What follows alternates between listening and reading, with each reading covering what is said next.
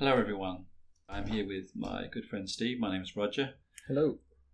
And we've got this project we've decided to have a go at, and it's trying to document the journey of deconstruction in our lives. Yeah, so I've been chatting quite a bit with Steve lately, and he's been quite curious about my deconstruction journey. So we've known each other for 3-4 years, maybe? Yes. Roughly? We met each other at church, and a church that we don't go to any longer. But that's part of the journey, and we've had some really fun times together. But we've also realised that it's time to move on. So we've had long talks, haven't we, over a beer or two? Yeah, and some whiskey. Yeah. And it's been really good, actually. I think we're probably both at different stages of deconstructing fundamentalist Christianity, I think, can safely say. Yeah. To a more grace orientated, a more whole, maybe another idea of what the gospel means type of Christianity. Would that be fair to say? Yeah, and I think also a more humble approach to the Bible and to faith. Yeah. Basically the idea that the Bible is the inerrant Word of God, and totally inspired. Every single word totally inspired by God. That's kind of where we've deconstructed what we've deconstructed.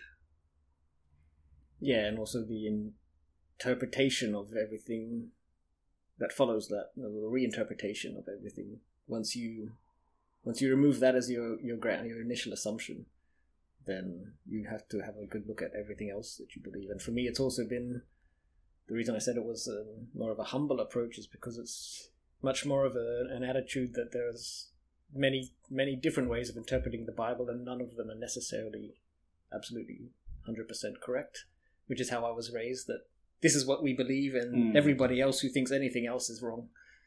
Yeah, exactly. So basically, I think both of us come from a kind of Christianity which has basically said that there's only one way to interpret the Bible. There can be differences. There can be differences and small differences in theology, but basically saying, there's only one way to understand things.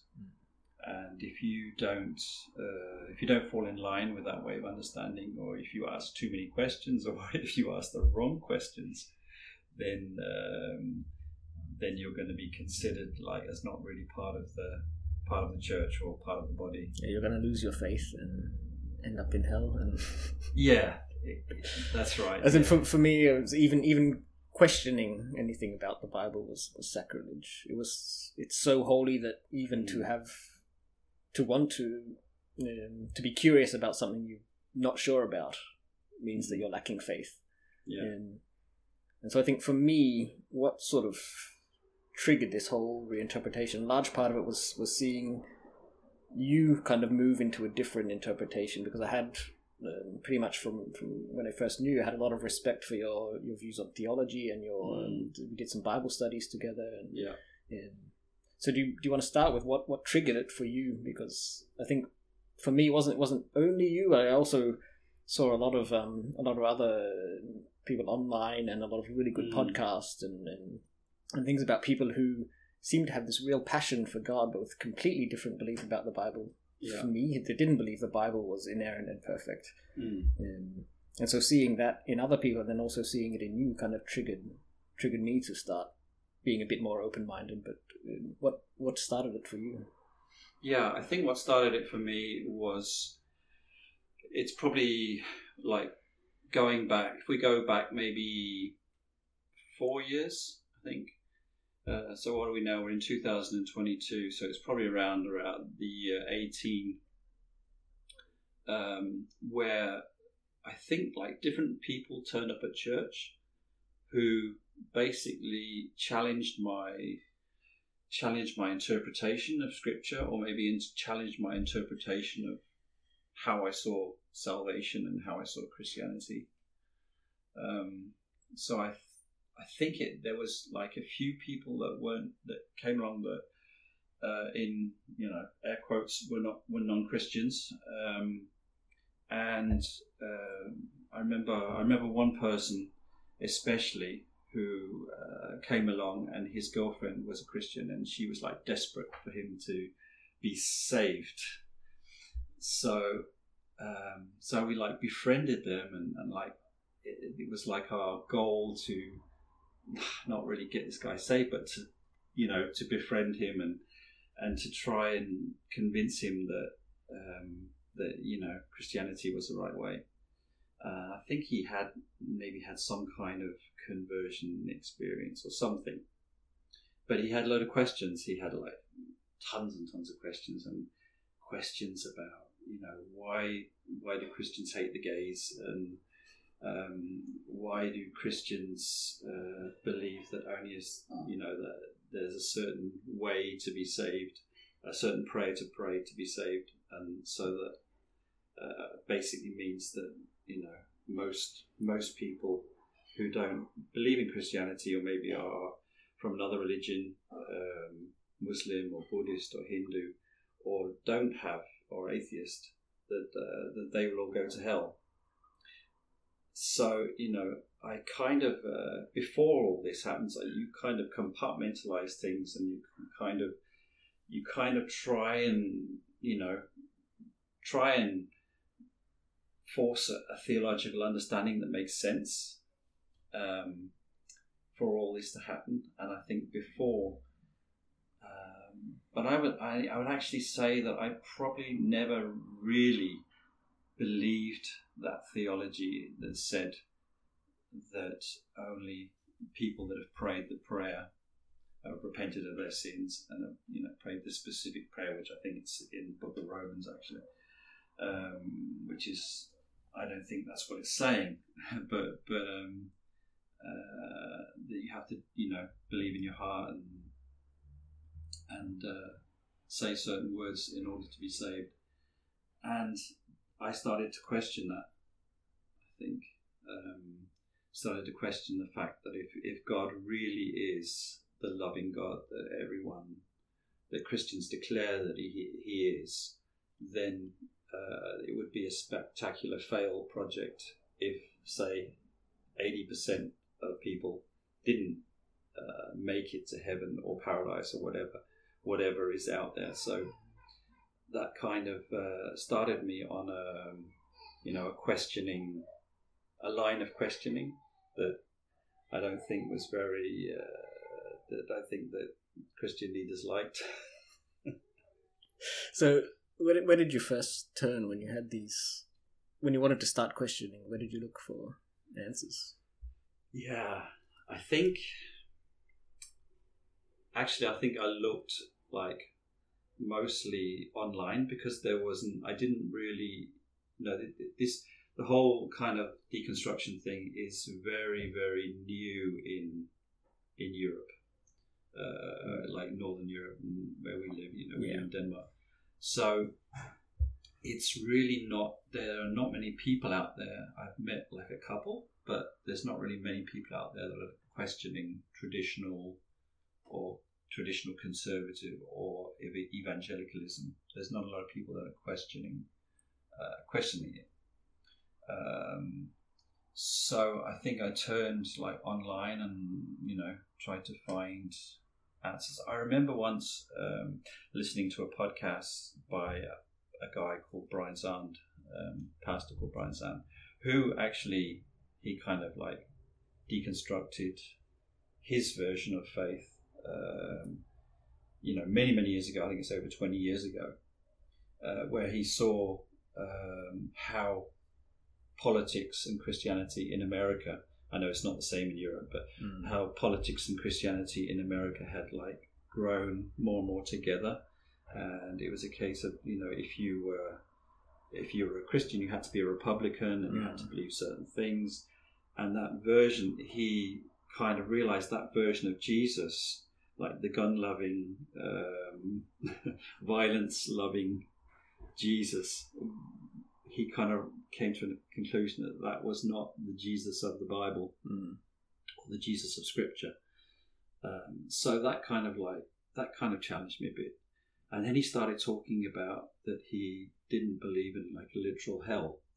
And he talked about it like being more metaphor and stuff like that. And he talked about the different Greek words for hell and what Jesus was actually trying to say. And that kind of blew my mind at that moment. And I was like, I suddenly got scared. It was like, okay, because like my theology was being like shaken to its core, and like I almost had to like stop the podcast for a minute and just like sit down and think, okay, is this guy a heretic? Yeah, that's one thing I realized pretty early on as well, is that I was raised to not even want to listen to these views, because even listening to them, that would pollute my mind, and it would lead me astray. And the weird thing is especially being an engineer and gone through all the school and university of a fairly well-developed Western education system, I was taught to question things, and I was taught to question, and I did that in every other aspect of my life, but somehow when it came to my faith and the Bible, I would just accept whatever I was brainwashed to believe when I was a child, and whenever there's a question and that's too difficult to answer, it's kind of, they have this way of skipping over it, or just giving a glib answer that doesn't really make it doesn't explain it. It's just encouraging you not to ask that question anymore. Yeah, exactly. And a lot of the questions as an atheist ask a lot, isn't it? How can a loving God sentence someone to an eternity of suffering? And the old answer I was sticking to was, it's because he's a just God, and he's too just to allow there not to be punishment for sins. And I mean, even though I haven't come that far now through my deconstruction, even that now just seems so weird to me. Like, how would I just accept that and not question it, when everything else, even everything I learned in university, I would have to question and go figure out for myself whether it was true or not. And that was how I was I was educated to question things and to find out things for myself and draw my own conclusions. And yet I just never did that with my faith. So how did you like compartmentalize that? So how did you if you think of it like as you have a box for this and a box for philosophy and a box for science and a box for religion, how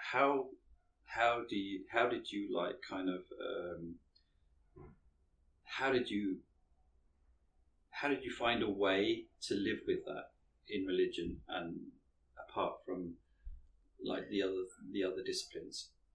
I think a part of it was that I didn't even realize I was doing that, because I accepted that there were some absolute truths and that those were my initial assumptions. So anything I learn, whether it's science or whether it's in anything I learn in church, it comes back to these fundamental universal truths of God being an omniscient, omnipotent being, and everything in the Bible being literal truth and historically accurate. So I think I didn't even realize that I wasn't. As in, there were some things I was curious about. As in, throughout my life, I've had different views on creation, and there was a time where I thought, okay, maybe the Genesis was metaphor and we actually evolved. But then I kind of came back, well, it says very specifically one day, the sun set and the sun rose and things like that. So then I started finding sort of scientific explanations for that fit my assumptions and fit my view. And there's a lot of apologetics and a lot of creationist scientists that honestly, to be honest, I still think some of their reasoning is sound. And I think where I am now is more that I don't believe that Genesis is historically accurate, but I don't necessarily believe that it isn't. And I don't believe that it's. I mean, I certainly don't believe it's essential to your faith to believe one way or the other. Yeah, but previously I thought it was fundamentally that the Bible had to be perfect and true, otherwise it was worthless. So when it says, in the beginning God created the heavens and the earth and it took 7 days, I had to believe that, otherwise I couldn't believe anything in the Bible. Yeah, that's right, and you had to believe that the earth was 6,000 years old, otherwise you were also a heretic. Yeah, and there's lots of ways around that, even to a curious and scientific mind. Like if you have a God that's omnipotent, and omniscient, he can create something that's old. Yeah. I always used to come back to the argument of when Jesus turned water into wine.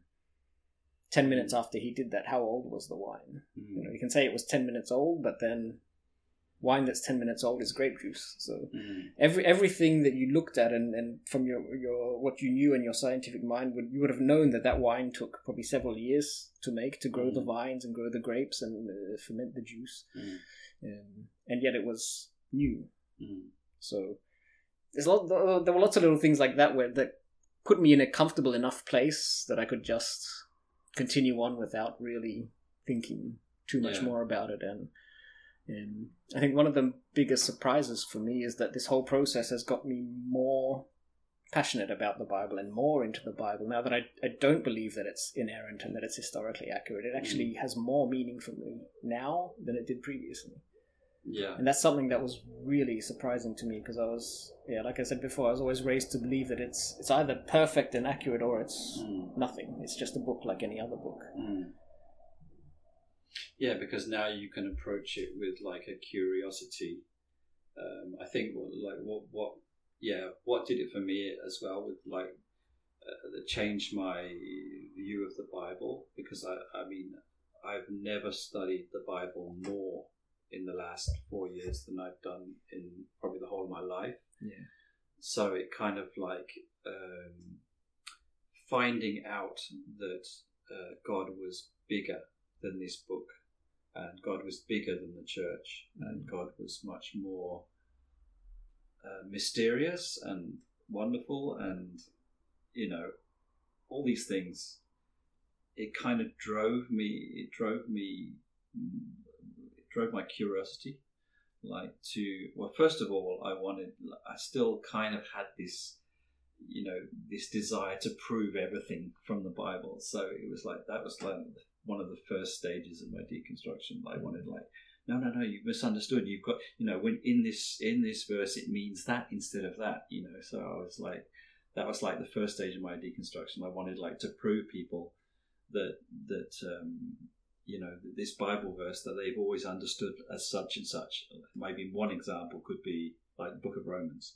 Like people read the book of Romans far too literally, I think, because Paul is when he uses arguments, he argues almost against himself, so he's arguing one point and he's arguing another point, and he's like almost like standing in front of a mirror arguing, and like people take far too literally his argument against himself. So if that makes any sense.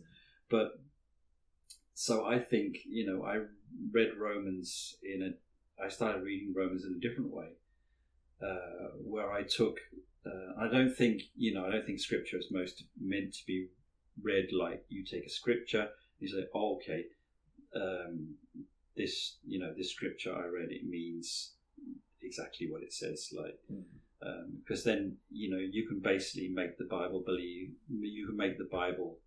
to mean anything you want. You can basically make a good argument for slavery. You can make a good argument for murder and stuff like that. Vengeance. Vengeance, and exactly that point that if you take if you take the Old Testament, how people understood God, then it is very much a vengeful God. I know there are other scriptures, like in Isaiah and stuff like that, where and other books of the Old Testament where it talks about God as a God of justice, a God that wants justice for everyone. And I believe that's very much the gospel, at the heart of the gospel. But you can easily, when you read about Israelites slaughtering women and babies, then you start to think, okay, this is probably not supposed to be literal, or this is maybe man's understanding of God in a moment. So so I started to understand the Bible as very much as partly also man's journey of trying to understand the divine, or trying to understand who and what God is. How did you sort of think of that previously, where you saw that in the Old Testament that God told the Israelites to go and kill every man, woman, and child in a particular city or in the land of Canaan? How did you previously, how was that a part of your view of God as still being a God of love? Yeah, I think I had a lot of difficulty with it, to be honest. Even like in my previous state, where I was thinking that the Bible was like an inherent, the inherent word of God, and totally inspired, every word inspired by God. Then I had a lot of difficulty with that, to be honest, and almost didn't want to confront it, or didn't want to think, okay. But I maybe I thought at the time, well, there's a lot of theologians and scholars that are a lot cleverer than me, and some of their arguments were plausible. But then there was something in me that was saying, okay, even if this did happen, and that God told the Israelites to go and slaughter these people, there was something in me saying, okay, if God did that, then he would not. Then it wouldn't be fair that he would damn these people to also, after killing them, that he would also damn them to a hell for eternity. So there was even then there was something in me that said, okay, even if God did tell them to do that, then there must be something better for them in the new world, or paradise, or whatever you want to call it, heaven. So I had a lot of difficulty with it. How about you? Yeah, I guess it was similar, but I kind of figured that I still believe God was a God of love, and that there was maybe he had reasons for it, and so if you think about something long enough, you can pretty much justify anything in your own mind, right? And so for me, it was more along the lines of, well, okay, maybe it was because God knew if they didn't kill the men, then their culture would come in and corrupt the Israelites, and then God's big plan for humanity would be sort of thrown off course by this. So they had to kill the men, and then that would just leave thousands of widows, right? Yeah. And they wouldn't have a very good life in Israel. And so I kind of justify, well, maybe all of these people that he told the Israelites to kill would go to heaven. And so in that way, it wasn't really killing them. It was just sending them to be with God. And of course, if they didn't kill the children, then there'd be thousands of orphans, and they'd give a horrible life on earth. So it was kind of like an act of mercy to kill them all. Wow. Okay. Which, I mean, if you have that theology, it can make some sense. But it's still God telling somebody to go and murder someone. If you believe that as soon as somebody dies, God could take them, if they go to another place and go to heaven, then suddenly death has no meaning. But so it didn't make a lot of sense, but that's how I saw it in the past. Yeah, I think the aha moment for me was when I suddenly realized that we weren't supposed to take this all literally. I think it was I suddenly realized that that Scripture is mostly humans trying to figure out who God is, and that also comes from there are also other stories in history. If you go back further in history, there are stories of the gods, and the gods are always angry, and you have Nordic mythology as well, where you have to appease the gods and do right in front of the gods, or they'll come and destroy you, or they'll destroy your crops, or something will go wrong. And I think also even going back further in history, even before the Israelites and further back in history, there's always been this kind of understanding in human history of gods, and so I think that that also comes into also the Israelite or Hebrew understanding of God, that they also take some of their understanding of God from previous generations and trying to appease God or the gods. And I think that this is we can't we have to take it as is. We have to take the Bible as an old document, as a document of people trying to work out who God is. Now that isn't necessarily a bad thing, and it's not necessarily a good thing either. It's just what it is. I think that's it's important that we have this book. It's important that we have Scripture in the same way that other religions have also their scriptures to help them try and understand who God is as well. And that's not necessarily a bad thing, but I think we just have to realize what it is and take it as part of the journey of understanding, who God is, because basically I don't think any of us can fully understand who God is, and even if we understand 0.01% of what and who God is, then that's a pretty good start. Yeah. Cool. Is that a good spot to wrap up the first podcast? I think so. Yeah. Anyway,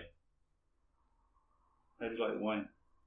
Yeah, it's good. I've drink more than you. You've been talking a bit more than me, so.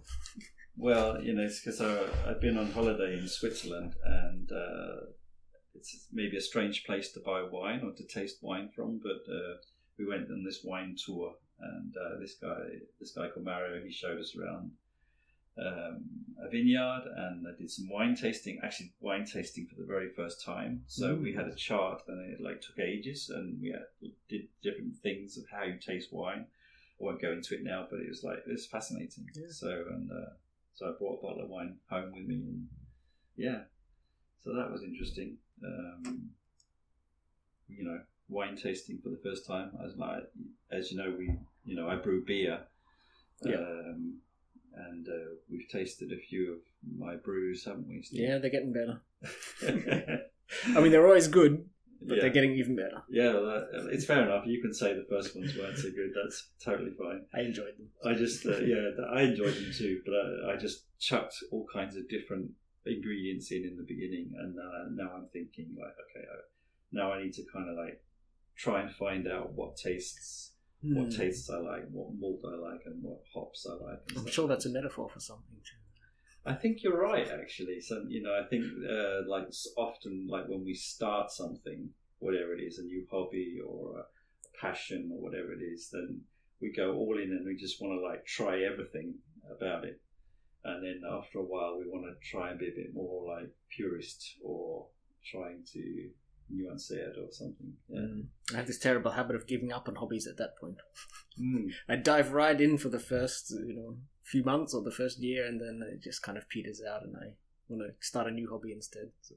Yeah, I know the feeling. What kind of hobbies have you done that with?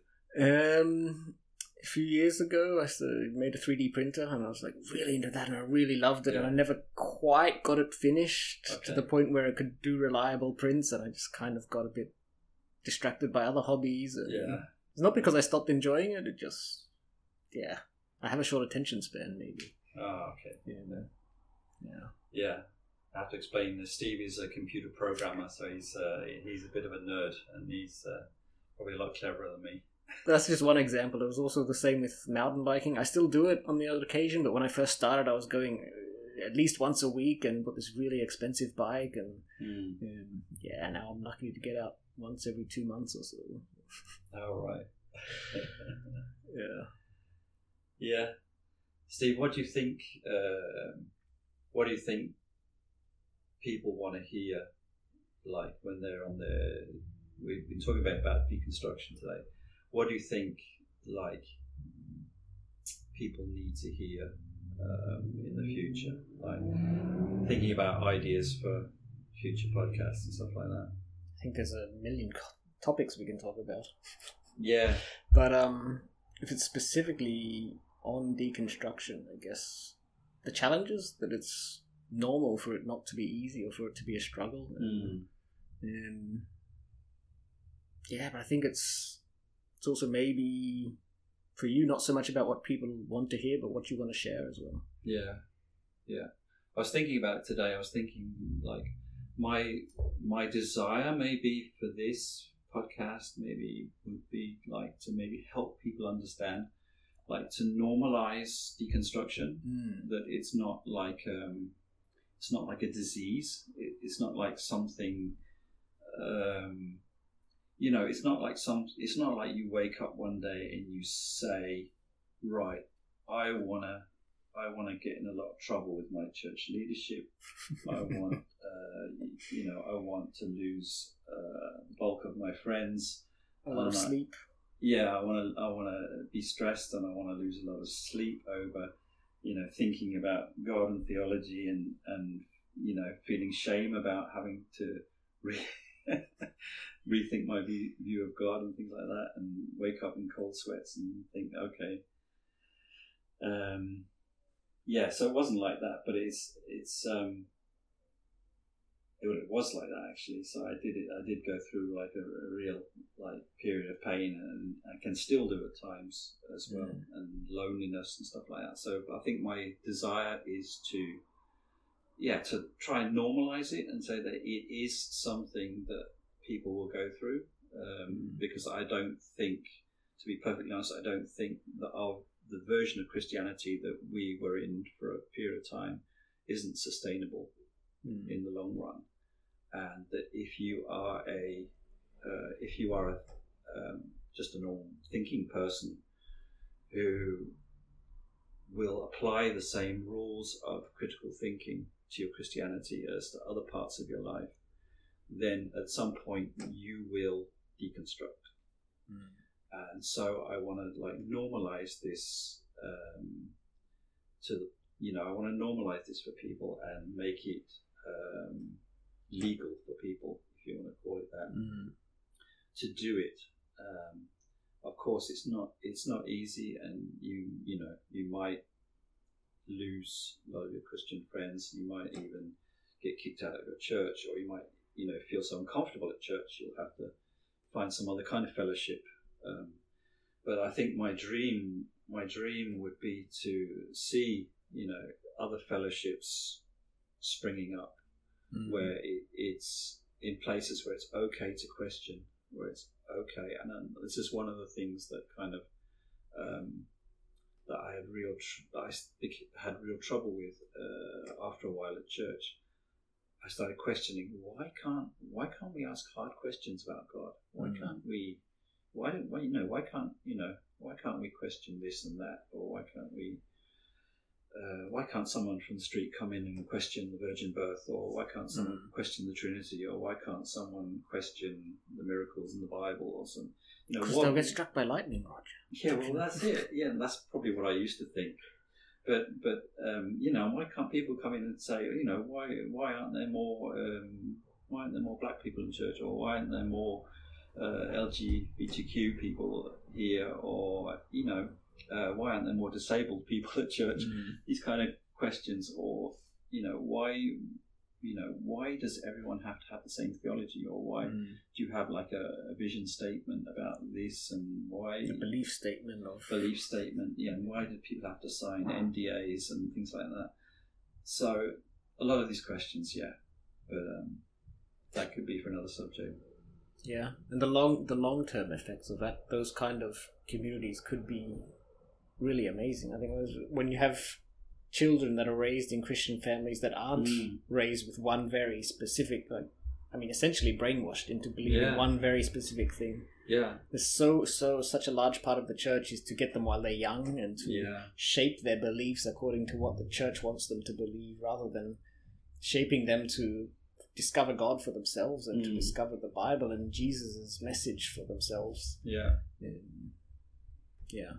I think my vision is for a day when that people don't need to deconstruct anymore, because they had a healthy outlook on Scripture and Christianity from when they were young. Yeah, because they didn't have something they needed to deconstruct from. Yeah, exactly.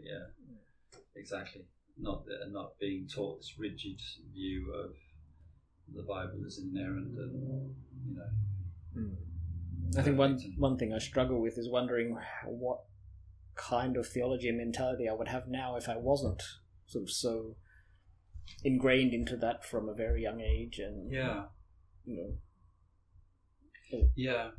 I actually talked to someone, a young person recently, who said that they kind of wish that they hadn't had or been indoctrinated or been taught about Christianity in this rigid way as a young person, and they kind of like the wish was to be like if they were going to come into Christianity, they wanted to come into it like purely, if you understand what I mean, like from a point of actually seeing the benefits of it, if you know what I mean, rather than just being told this is how God is, so it was an interesting experience for me. Yes, and I think I feel largely the same way. I'm questioning whether I would have been better off without all of my Sunday school essentially from when I was born. Yeah. And I don't have kids. Your kids are adults already, but I'm curious if I were to have kids now, would I even want them to be in Sunday school? Yeah. And it's not just the indoctrination and the very rigid sort of theology that they're taught, but also the children's versions of Bible stories make them so dry and so there's so little in them that now when I'm an adult I struggle to get the full meaning out of them, because I keep coming back to this the children's version of, oh, look at this person, be good like them, or do what they did, or don't do what this person did, when every part of the Bible has so much more in it than that. Yeah, I heard about this children's version of the Bible that had a picture of David and a lot of chopped up foreskins. What? So that wasn't really... No, you don't show that to kids. Well, it's okay. For me, it's more the opposite. It's that a lot of the stories, especially in the Old Testament, they're not kids' stories. So when you make them a kids version of that, you lose pretty much everything. Especially stories like Jonah. Yeah. We're taught there's so much focus on Jonah being swallowed by a whale and the miracle of that happening that we completely miss the main. We miss the point of the story. Yeah, and often the kids' stories stop before even the entire last chapter of Jonah. They skip over the whole part where Jonah is angry with God for saving someone, and rather than being a character we're supposed to see and laugh at and then realize, oh, actually, I'm like that too. Yeah. We're just taught that we have to obey God, and it's such a dry and such a simple message out of a really complex and interesting book. Yeah. Well, Pete Enns from the Bible for Normal People, he says basically, you should not teach the Bible to kids, or not most of it. And if you're going to do it, you should maybe just stick to the Sermon on the Mount. Yeah. Or maybe the gospel, part of the Gospels, the teaching of Jesus first, until they're of an age where they can maybe more understand things and stuff. And I think he's in the process, or he has produced some kind of literature for kids. But yeah, that is the way we teach our kids is a bit unfortunate, and I've also had to have a hard look at myself as well, of how I've taught the Bible to my kids. So it's certainly not one of the worst ways of doing it, according to some of the stories I've heard from other people, but still, I wish I'd kind of cultivated more of an attitude of healthy questioning, and I think that's important. Like, children should be allowed to question stuff, and I think we should say to them, "This is how God is," because if they might have a question, well, if God is like this, why does this happen? And I think it's healthy, and I think you have to you have to accept what children say and not say no, it says in the Bible. You have to, oh yeah, that's an interesting question. You might have a point there. So I think that I think there's a lot more of the divine in children than a lot of adults. I think they understand God better than us sometimes, or most of the time maybe, before they're spoiled. Before the weight of the world crushes their curiosity, or the weight of religion crushes their curiosity. Yeah. But I think maybe we should stop here. Yep. And then we can continue another time. And now today we've talked a little bit about deconstructing the Bible, maybe a view of God and things like that. So we'll have to see what it'll lead on to next time. But I'm hoping that this has been useful for you listening to this.